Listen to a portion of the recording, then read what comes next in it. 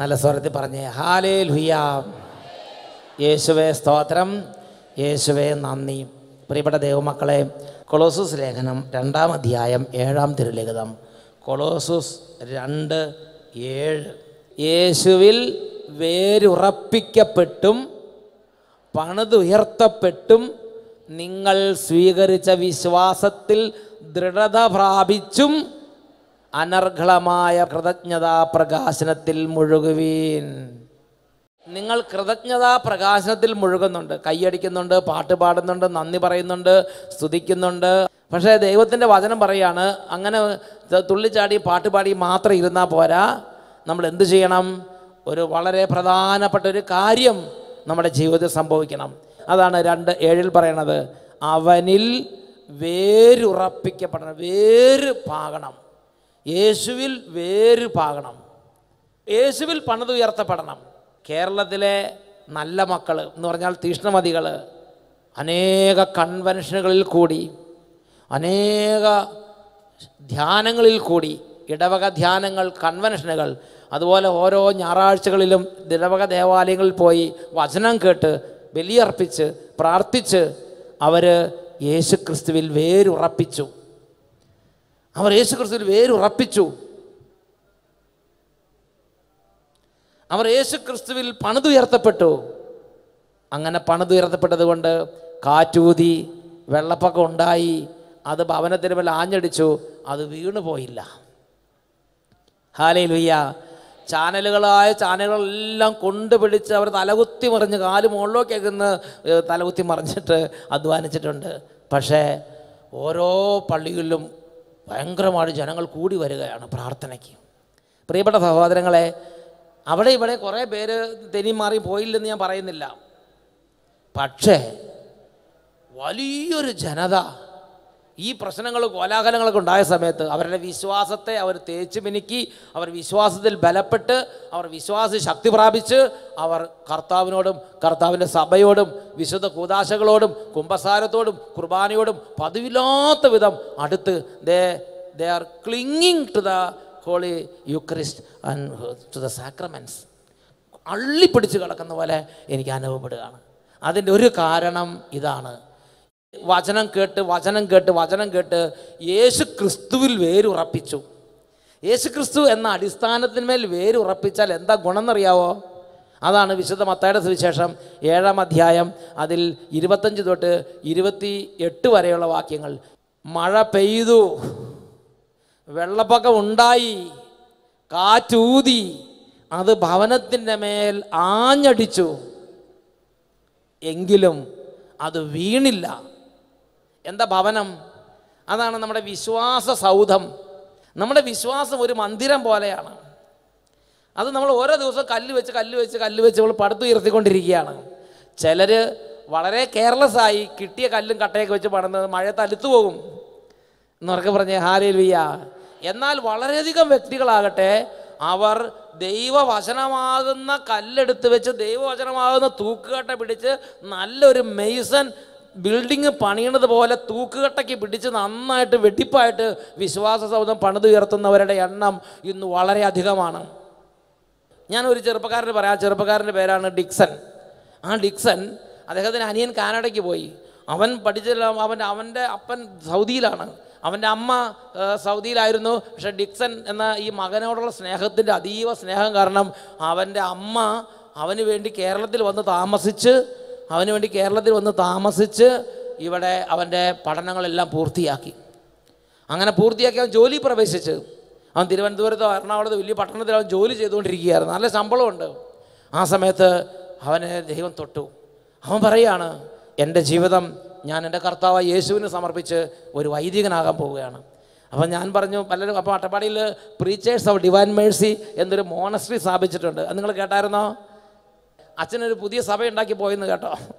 പ്രിയപ്പെട്ട സഹോദരങ്ങളെ, ആ പുതിയ സഭയെന്ന് പറഞ്ഞ് ഉദ്ദേശിക്കുന്നത് പന്തക്കുസ്ത സഭയല്ല. കത്തോലിക്ക സഭയുടെ ഉള്ളിൽ മോണസ്ട്രികളുണ്ട്, ആശ്രമങ്ങൾ അല്ലേ? വൈദിക വിദ്യാർത്ഥിയുടെ അടുത്ത് പഠിപ്പിച്ച് വൈദികരാകുന്നത്, സിസ്റ്റർമാരാകാൻ പഠിക്കുന്ന കുട്ടികളെ അടുത്ത് പഠിപ്പിച്ച് സിസ്റ്റർമാരാകുന്ന മോണസ്ട്രികളുണ്ട്. അങ്ങനെ ഒരു മോണസ്ട്രി സ്ഥാപിച്ച കാര്യമാണ്. മോണസ്ട്രി എന്ന് പറഞ്ഞാൽ ഇത് എന്ത് സ്ത്രീയാണെന്ന് ചോദിക്കരുത്.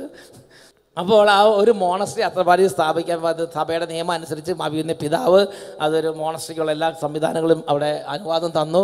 അങ്ങനെ അവിടെ ആ കാട്ടിലൊരു മോണസ്ട്രി സ്ഥാപിച്ചു. വൈദികരാകാൻ ആഗ്രഹിക്കുന്ന ചെറുപ്പക്കാർ. അപ്പോൾ ഈ ചെറുപ്പക്കാരനോട് ഈശോ പറഞ്ഞു, നീ ആ അട്ടപ്പാടിയിലെ ആ മോണസ്ട്രിയിൽ പോയിട്ട് വൈദികനാകാൻ. അദ്ദേഹം ഈ പട്ടണത്തിൻ്റെ നടുവിൽ നിന്ന് ജോലിയൊക്കെ റിസൈൻ ചെയ്ത് അദ്ദേഹം ആ മോണസ്ട്രിയിലേക്ക് വന്നു. അപ്പോൾ അദ്ദേഹത്തിൻ്റെ അപ്പനും അമ്മയ്ക്ക് വിശ്വസിക്കാൻ പറ്റിയില്ല. അപ്പൻ അവിടുന്ന് സൗദിയിൽ നിന്ന് ലീവ് എടുത്ത് നാട്ടിലേക്ക് വന്നു. അമ്മയും മോൻ്റെ കാര്യത്തിന് വേണ്ടി തന്നെ 3, 4, 5 വർഷമായിട്ട് ലീവ് എടുത്തിട്ട് നാട്ടിൽ താമസിക്കുകയാണ് കേരളത്തിൽ. പ്രിയപ്പെട്ട സഹോദരങ്ങൾ, അവരും അവരുടെ ബന്ധുക്കളെല്ലാം ആവുന്നത് പറഞ്ഞ് ഈ കാലം അച്ഛനാകാൻ പറ്റിയ കാലമൊന്നുമല്ല. അച്ഛന്മാരെ കുറിച്ച് ചീത്ത പറഞ്ഞ് കാണുന്നില്ലേ, അതുകൊണ്ടാണ് എന്നെ അച്ഛനാകാൻ കർത്താവ് വിളിച്ചതെന്ന് പറഞ്ഞ് ഈ പ്രതികൂലത്തിന് നടുവിൽ ഈ ചെറുപ്പക്കാരൻ ബിടെക് എംടെക് എല്ലാം കഴിഞ്ഞ് ജോലി നല്ല ഹൈ ലെവലിൽ ജോലി നിൽക്കുമ്പോൾ ചെറുപ്പക്കാരൻ പറയാണ്, ഞാൻ ഈ പ്രതികൂലത്തിന് നടുവിൽ ഈ സമൂഹത്തിൽ കേരളത്തിൽ തന്നെയാണ് എനിക്ക് അച്ഛനാകണം, എനിക്കിവിടെ പൗരോഹിത്യം ജീവിക്കണം, എനിക്കിവിടെ വൈദികനായി ഈ ആളുകളുടെ നടുവിൽ തന്നെ എനിക്ക് ജീവിക്കണം എന്ന് പറഞ്ഞ് അദ്ദേഹം വൈദികനാകാൻ വേണ്ടി അട്ടപ്പാടി വന്ന് ചേർന്നു. പ്രിയപ്പെട്ട സഹോദരങ്ങൾ, ഞാൻ നോക്കുമ്പോൾ അപ്പനും അമ്മയും കരയും. ആകെ 2 മക്കളുള്ളൂ. ഒരാൾ കാനഡയിലാണ്, ഒരാൾ ഇവിടെ ഉണ്ടായിരുന്നുള്ളൂ. അദ്ദേഹം പോകും. അപ്പോൾ അവർ പറയാണ്, കഴിഞ്ഞ ആഴ്ച ഇവന് വേണ്ടി പുത്തനൊരു വലിയ കാറ് വാങ്ങിച്ചതാണ്, ഇതാരിഞ്ഞ് ഓടിക്കും? ഇവർക്ക് വേണ്ടി നല്ല വീട് കേരളത്തിൽ പണിതിട്ടിരിക്കുകയാണ്, ഇതാരിഞ്ഞ് താമസിക്കും? ഇതെല്ലാം ചോദിച്ചൊരു മരിച്ച കുട്ടിക്ക് വേണ്ടി കരയണ പോലെ അപ്പനും അമ്മയും കറന്ന് കരയാം. പ്രിയപ്പെട്ട സഹോദരങ്ങളെ, അപ്പോഴും ഞാൻ ഈ ചെറുപ്പക്കാരനോട്, ചെറുപ്പക്കാരെന്നാൽ പിന്നെ ഇവർ കരയിപ്പിക്കട്ടെ, നീ പൊക്കോ, നീ വീട്ടിലേക്ക് പൊക്കോളാം. ഇല്ല, അവൻ പറഞ്ഞു, എൻ്റെ അച്ഛാ, എൻ്റെ കർത്താവാണ് എന്നെ വിളിച്ചിരിക്കുന്നത്, എൻ്റെ കർത്താവിൻ്റെ വിളിക്ക് ഞാൻ പ്രത്യുത്തരം കൊടുക്കണമെന്ന് പറഞ്ഞ് ആ ചെറുപ്പക്കാരൻ ദൃഢനിശ്ചയത്തോടെ ആ കാറ് അങ്ങനെ അവിടെ അടച്ചു, ആ വീട് അങ്ങനെ പൂട്ടിയിട്ടു. പിന്നെ ഭർത്താവ് അല്ലെങ്കിൽ കുട്ടിയുടെ അപ്പൻ ഭാര്യനെ അവിടെ സൗദിയിലേക്ക് അങ്ങോട്ട് കൊണ്ടുപോയി. അങ്ങനെ ആ ചെറുപ്പക്കാരൻ അട്ടപ്പാടിയിലെ ഈ മോണസ്ട്രിയിൽ വന്ന് ചേർന്നു.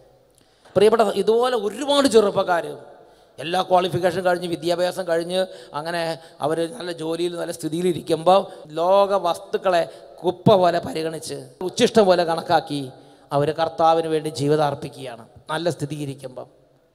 അതിൻ്റെ കാരണം എന്താ? ആരെങ്കിലും പറഞ്ഞതുകൊണ്ടോ, ആരെങ്കിലും പ്രേരിപ്പിച്ചതുകൊണ്ടോ, ആരെങ്കിലും വിളിച്ചതുകൊണ്ടല്ല. അവർ ദൈവവചനമാകുന്ന ആ അഭിഷേകം സ്വീകരിച്ച് അവരുടെ ജീവിതത്തെ യേശു ക്രിസ്തു എന്ന അടിസ്ഥാനത്തിന്മേൽ ഉറപ്പിച്ചു. കാറ്റൂതി അവരുടെ ജീവിതത്തിന് മേൽ. വെള്ളപ്പൊക്കം ഉണ്ടായി, പലരും പറഞ്ഞു, അച്ഛനാകാൻ പോകണം, ഈ കാലത്ത് അച്ഛനാകാൻ പോകണത്, എന്താ അച്ഛൻ, എങ്ങനെ അച്ഛൻ? ഇതെങ്ങനെ പല പുച്ഛവും പരിഹാസവും ഓരോ തരത്തിലുള്ള ഓരോരുത്തരുടെ ദുഷ്ടത ഈ അഗ്നികുണ്ഡത്തിൽ നിന്ന് ലാവ ഒഴുകണത് പോലെ ഒഴുകിയിട്ടും പ്രിയപ്പെട്ട സഹോദരൻ, ഈ ചെറുപ്പക്കാർ പറയില്ല, ഇതിന് നടുവിൽ എനിക്ക് വൈദികനായി എൻ്റെ കർത്താവിനെ മഹത്വപ്പെടുത്തണമെന്ന് പറഞ്ഞ് അവരുടെ ജീവിതം കർത്താവ് യേശുവിന് വേണ്ടി സമർപ്പിക്കുകയാണ്. അതാണ് മത്തായിയുടെ സുവിശേഷത്തിൽ 7-ാം അധ്യായത്തിൽ 25 തൊട്ടുള്ള വചനങ്ങൾ നമ്മൾ വായിക്കുന്നത്. മഴ പെയ്തു, വെള്ളപ്പൊക്കം ഉണ്ടായി, കാറ്റൂതി, അത് ഭവനത്തിന് മേൽ ആഞ്ഞടിച്ചു, എങ്കിലും അത് വീണില്ല. കാരണം എന്താ? എന്തുകൊണ്ടെന്നാൽ അത് പാറമേൽ സ്ഥാപിതമായിരുന്നു. ഇവിടെ ഇരിക്കുന്ന ഓരോരുത്തരും അവരവരുടെ ആധ്യാത്മിക ജീവിതം എവിടെയാണ് സ്ഥാപിച്ചിരിക്കുന്നത് എന്ന് ചിന്തിക്കണം. ഈ ഒരുപാട് 10,000 ലക്ഷക്കണക്കിന് ദൈവമക്കൾ അവരുടെ ആധ്യാത്മിക ജീവിതം യേശു ക്രിസ്തുവാകുന്ന പാറമേലാണ് സ്ഥാപിച്ചിരിക്കുന്നത്. എന്തെന്നാൽ അത് പാറമേൽ സ്ഥാപിതമായിരുന്നു. 1 കൊറിന്തോസ് 3-ാം അധ്യായം 11-ാം തിരുലിഖിതം, 1 Corinthians 3:11. അവിടെ നമ്മൾ വായിക്കുന്നത് എങ്ങനെയാണ്? യേശു ക്രിസ്തു എന്ന അടിസ്ഥാനം സ്ഥാപിക്കപ്പെട്ട് കഴിഞ്ഞു. ഇതാണ് നമ്മുടെ വിശ്വാസത്തിൻ്റെ അടിസ്ഥാനം. വിശ്വാസത്തിൻ്റെ അടിസ്ഥാനം ആരാണ്? യേശു ക്രിസ്തു. ആരിലാണ് വേരുറപ്പിക്കപ്പെട്ട് വളരേണ്ടത്?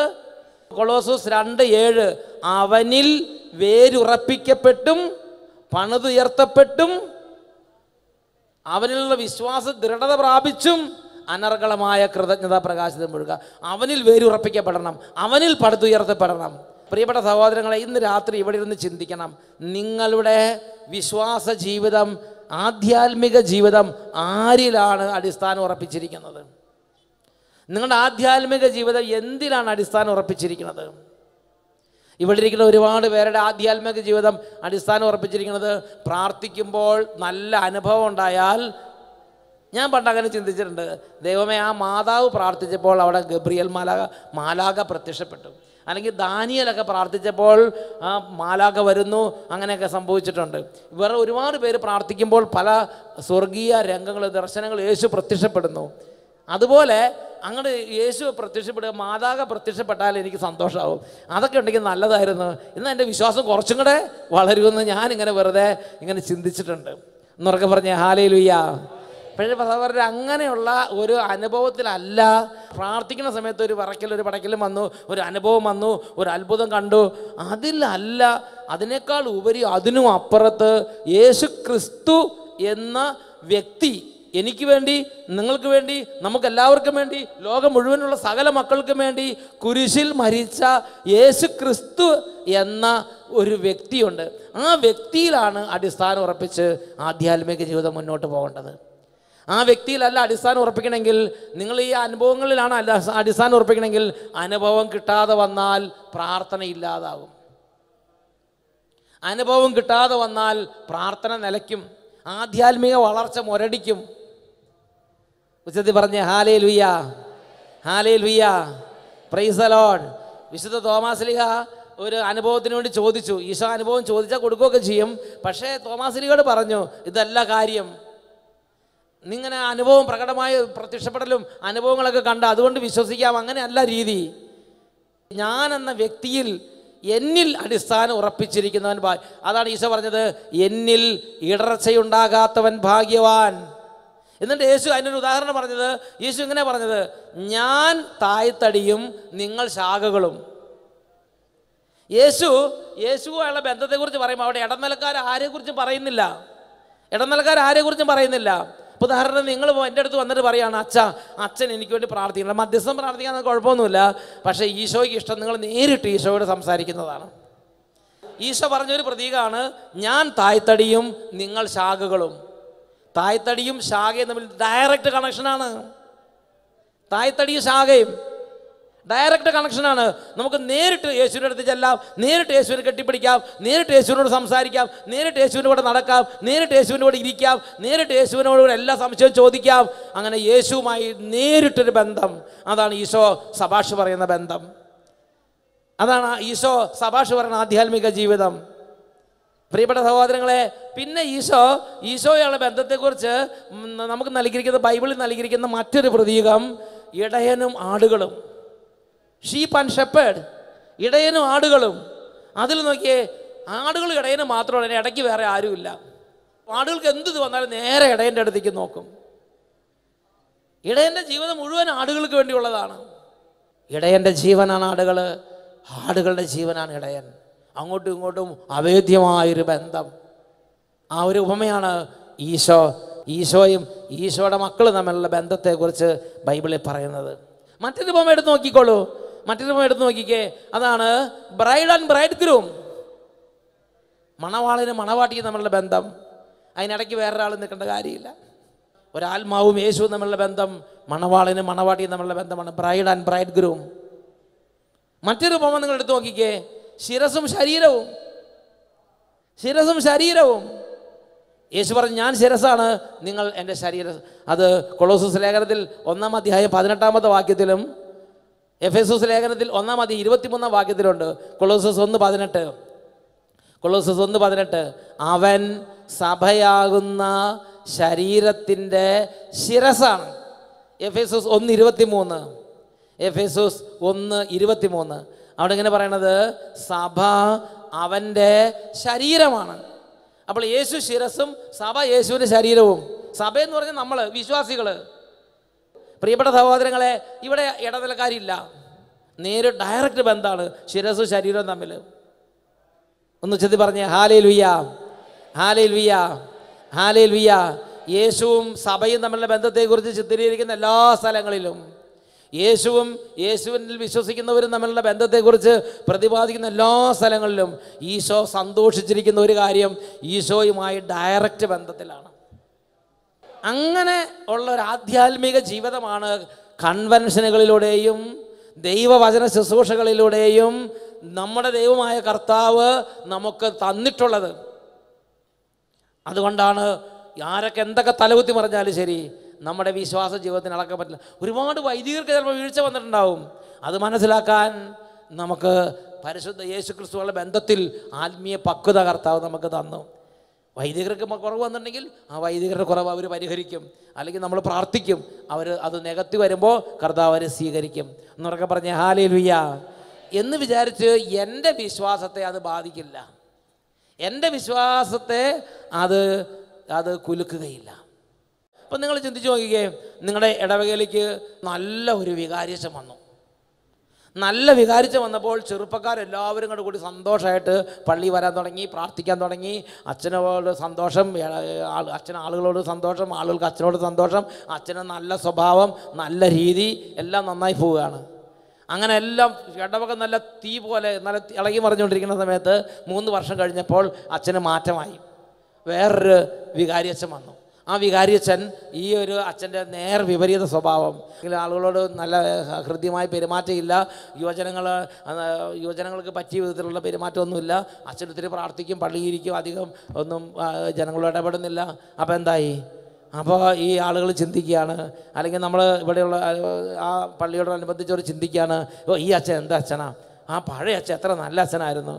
അതുകൊണ്ട് ഈ നമ്മൾ ചിന്തിക്കുകയാണ്, ഈ അച്ഛനുള്ളിടത്തോളം കാലം ഞാൻ പള്ളിയിലേക്ക് പോകണില്ല, കാരണം ഈ അച്ഛൻ നല്ലതല്ല, ജീവനില്ല.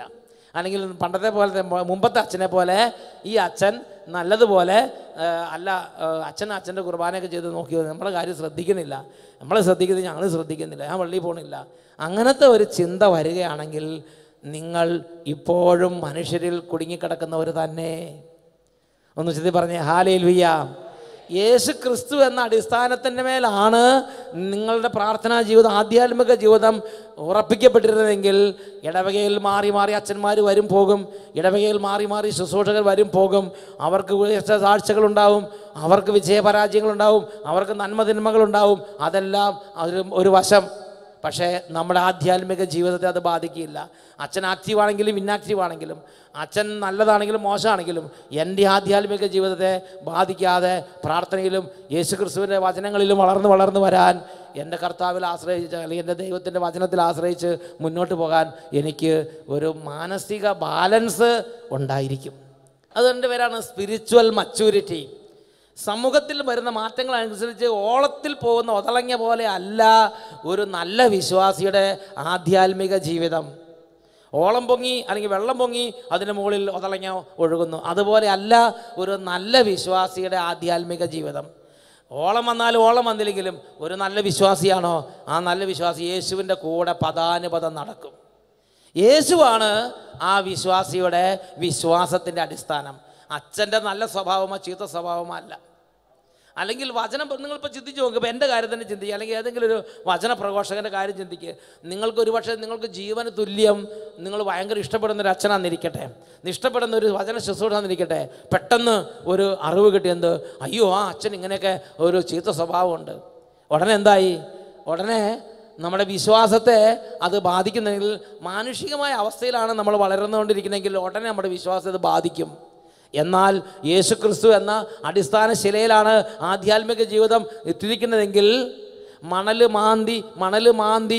മാന്തി യേശു ക്രിസ്തു എന്ന അടിസ്ഥാനത്തിൻ്റെ മേൽ അടിയുറപ്പിക്കപ്പെട്ടാണ് വിശ്വാസ ജീവിതം വളരണതെങ്കിൽ നമ്മൾ കാണുന്ന വൈദികർക്കോ ബിഷപ്പുമാർക്കോ ശുശ്രൂഷകർക്കോ വചനപ്രഘോഷകർക്കോ ഇടവകയിലുള്ളവർക്കോ കമ്മിറ്റിക്കാർക്കോ എന്തെങ്കിലും കുറ്റങ്ങളോ കുറവുകളോ വന്നു എന്ന് വിചാരിച്ച് അത് നമ്മുടെ പ്രാർത്ഥനാ ജീവിതത്തെ വിശ്വാസ ജീവിതത്തെ ഉലയ്ക്കുകയില്ല.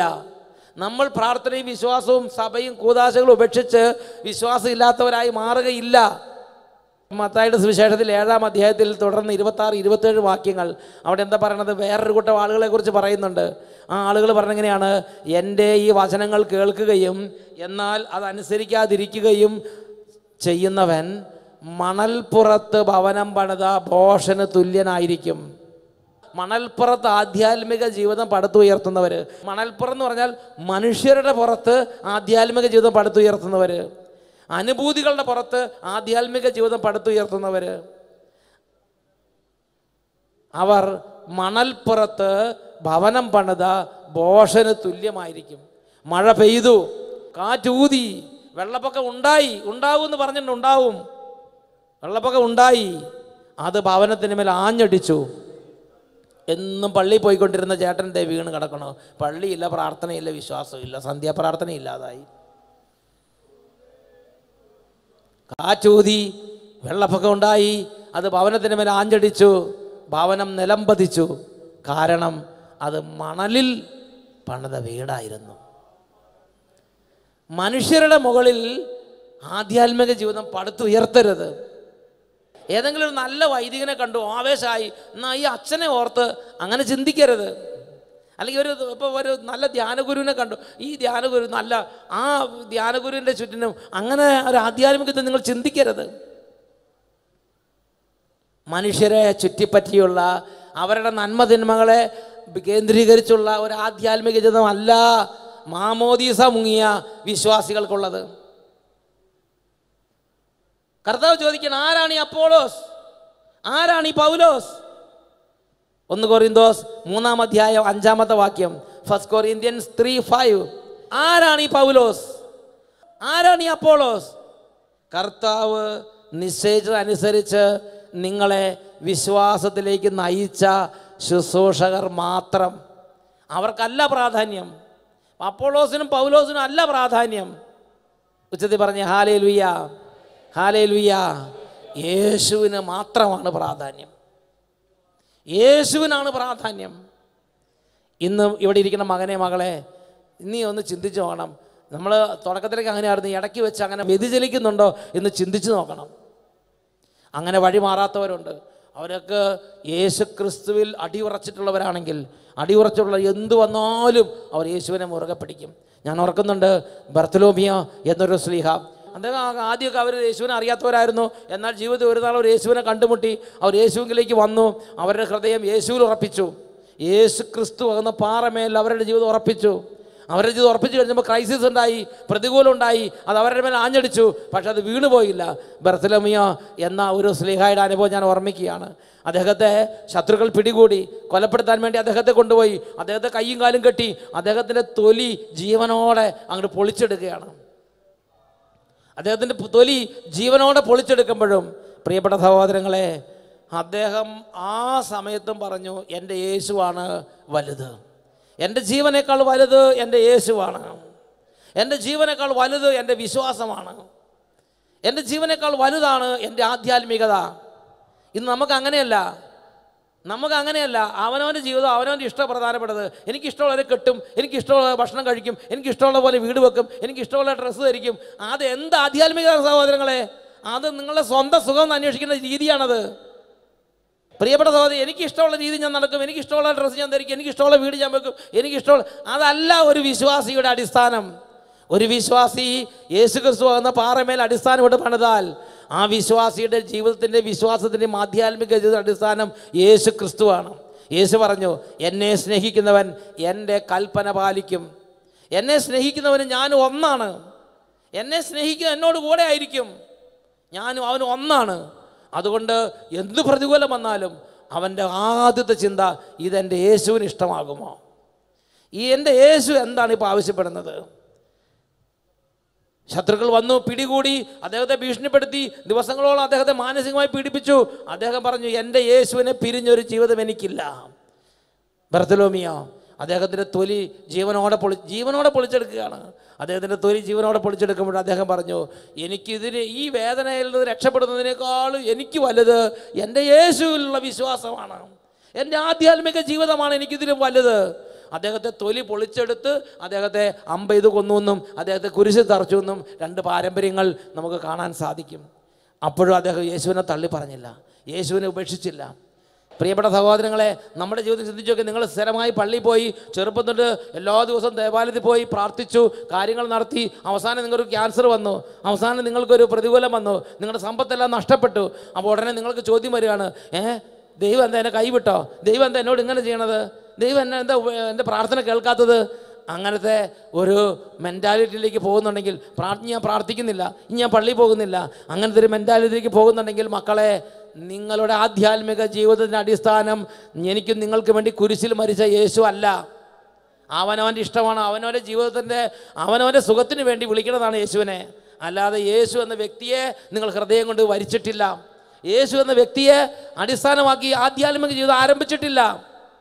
ആത്മീയതയിൽ ആരംഭിച്ചിട്ട് ശരീരത്തിൽ അവസാനിപ്പിക്കരുത് മക്കളെ. ആത്മീയതയിൽ ആരംഭിച്ചിട്ട് ശരീരത്തിൽ അവസാനിപ്പിക്കരുത്. ലോകത്തിൽ ഏൽപ്പിക്കാവുന്ന എത്ര വേദന ഏൽപ്പിച്ചാലും മരണത്തിനോ വേദനയ്ക്കോ ഒന്നിനും വേർപ്പെടുത്താൻ പറ്റുന്നതല്ല യേശുക്രിസ്തു ആകുന്ന തായ്തടിയോടുള്ള ബന്ധം. എഴുന്നേറ്റ് നിൽക്കാം. ഈ സമയം നമ്മളിന്ന് പ്രാർത്ഥിക്കാൻ പോവുകയാണ്. പ്രിയപ്പെട്ട മക്കളെ, ഈശോ ചോദിക്കുന്ന ചോദ്യമുണ്ട്. നിങ്ങളുടെ ആധ്യാത്മിക ജീവിതം ആരിലാണ് ഊന്നി നിൽക്കുന്നത്? മനുഷ്യരുടെ പുറത്ത് പണിതതാണോ നിങ്ങളുടെ വിശ്വാസ ജീവിതം? വൈദികരുടെ സുഹൃത്തുക്കളാണോ നിങ്ങളുടെ മാനദണ്ഡമായിട്ട് വിശ്വാസ ജീവിതത്തിൻ്റെ വളർച്ച തളർച്ചകൾക്ക് മാനദണ്ഡമായി നിങ്ങൾ ഇന്ന് സൂക്ഷിച്ചുകൊണ്ടിരിക്കുന്നത്? കർത്താവ് പറയാണ്, നിങ്ങളുടെ ഹൃദയം മണൽ മാന്തി യേശുക്രിസ്തു എന്ന പാറമേൽ അടിസ്ഥാനമിട്ട് പണിയണം. കാറ്റൂതും, വെള്ളപ്പൊക്കം ഉണ്ടാകും, അത് ഭവനത്തിന് മേൽ ആഞ്ഞടിക്കും.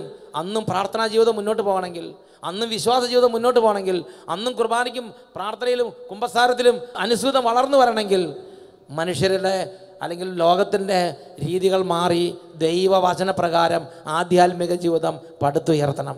ഈ സമയത്ത് ഹൃദയം നുറുങ്ങി നമ്മൾ പ്രാർത്ഥിക്കണം. യേശുവേ, എൻ്റെ ജീവിതത്തിൽ ചിലപ്പോഴെല്ലാം മനുഷ്യർ നന്നായി പെരുമാറുമ്പോൾ പള്ളിയോട് അടുക്കാൻ തോന്നും. മനുഷ്യർ ചീത്തയായി പെരുമാറുമ്പോൾ, ഇടവക ചെല്ലുമ്പോൾ ദേഷ്യപ്പെട്ടാൽ, ഇടവക ചേരുമ്പോൾ കാര്യങ്ങളൊന്നും പെട്ടെന്ന് നടന്നു കിട്ടിയില്ലെങ്കിൽ എനിക്ക് പള്ളിയിൽ പോകാൻ തോന്നുന്നില്ല. എനിക്ക് മനുഷ്യരുടെ പെരുമാറ്റമാണ് എൻ്റെ വിശ്വാസ ജീവിതത്തിൻ്റെ അടിസ്ഥാനമായിട്ട് തോന്നുകയാണ്. എനിക്ക് അനുകൂലവും പ്രതികൂലമായ സാഹചര്യം ഉണ്ടായാലും, എൻ്റെ ജീവനെ തന്നെ അപകടത്തിലായാലും അതിലും വലുതാണ് എൻ്റെ കർത്താവുമായുള്ള ബന്ധം. അതുകൊണ്ട് എൻ്റെ കർത്താവ് എൻ്റെ സഭയും തമ്മിലുള്ള ബന്ധം എനിക്ക് അതിലും വലുതാണ്. എൻ്റെ ആധ്യാത്മിക ജീവിതം എനിക്ക് അതിലും വലുതാണ്. രണ്ട് കാര്യങ്ങൾ നന്നായിട്ട് ഉയർത്തിപ്പിടിക്കാം. അതുകൊണ്ട് കർത്താവെ, എന്നെ അനുഗ്രഹിക്കണം. ഈ രാത്രി എന്നെ അനുഗ്രഹിക്കണമേ കർത്താവെ. ഹല്ലേലൂയ. ആരാധന ആരാധന ആരാധന ആരാധന ആരാധന. കുട്ടികളെ, ഈ സമയം നിങ്ങൾ കൈകൾ ഉയർത്തി പ്രാർത്ഥിക്കുക. കർത്താവ് അരികത്തുള്ള ഇപ്പോൾ തന്നെ അവിടുത്തെ അന്വേഷിക്കുവേൻ. കുരിശിൽ കടന്ന് പിടഞ്ഞു മരിക്കുന്ന യേശുവിനെ കാണുക. എനിക്ക് വേണ്ടി ചതഞ്ഞവനെ, എനിക്ക് വേണ്ടി മുറിഞ്ഞവനെ, എനിക്ക് വേണ്ടി അടികളേറ്റവനെ, എനിക്ക് വേണ്ടി ശരീരം തകർന്നവനെ ഞാൻ അങ്ങേ ആരാധിക്കുന്നു. അങ്ങാണ് എൻ്റെ ദൈവം, അങ്ങാണ് എനിക്ക് വേണ്ടി കുരിശിൽ മരിച്ചത്, അങ്ങാണ് എൻ്റെ ജീവൻ, അങ്ങാണ് എൻ്റെ രക്ഷകൻ. അവിടത്തേക്ക് എൻ്റെ ഹൃദയം ഞാൻ തരുന്നു കർത്താവേ. രണ്ട് കരങ്ങൾ ഉയർത്തുക. ക്രൂശിതനായ യേശുവിനെ ധ്യാനിക്കുക. ഉച്ചത്തിൽ വിളിക്കുന്നു, യേശുവേ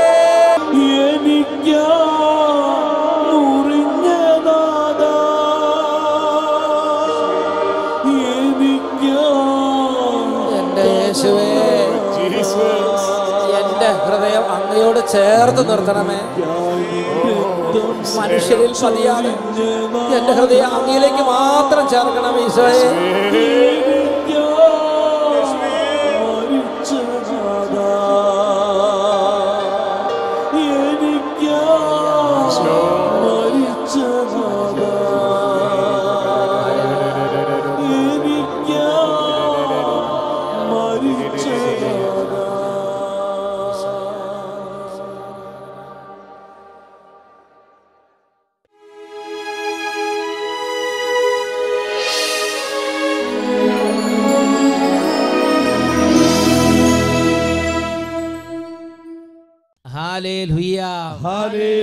നിത്യജീവന്റെ കർത്താവിനെ ഈ സമയം മുട്ടിന്മേൽ നിന്ന് ഹൃദയം നുറുങ്ങി ഏറ്റു പറയുന്ന എല്ലാ ഹൃദയങ്ങളിലേക്കും സ്വർഗത്തിന്റെ അത്ഭുത ശക്തി ഇപ്പോൾ വ്യാപരിക്കുന്നു.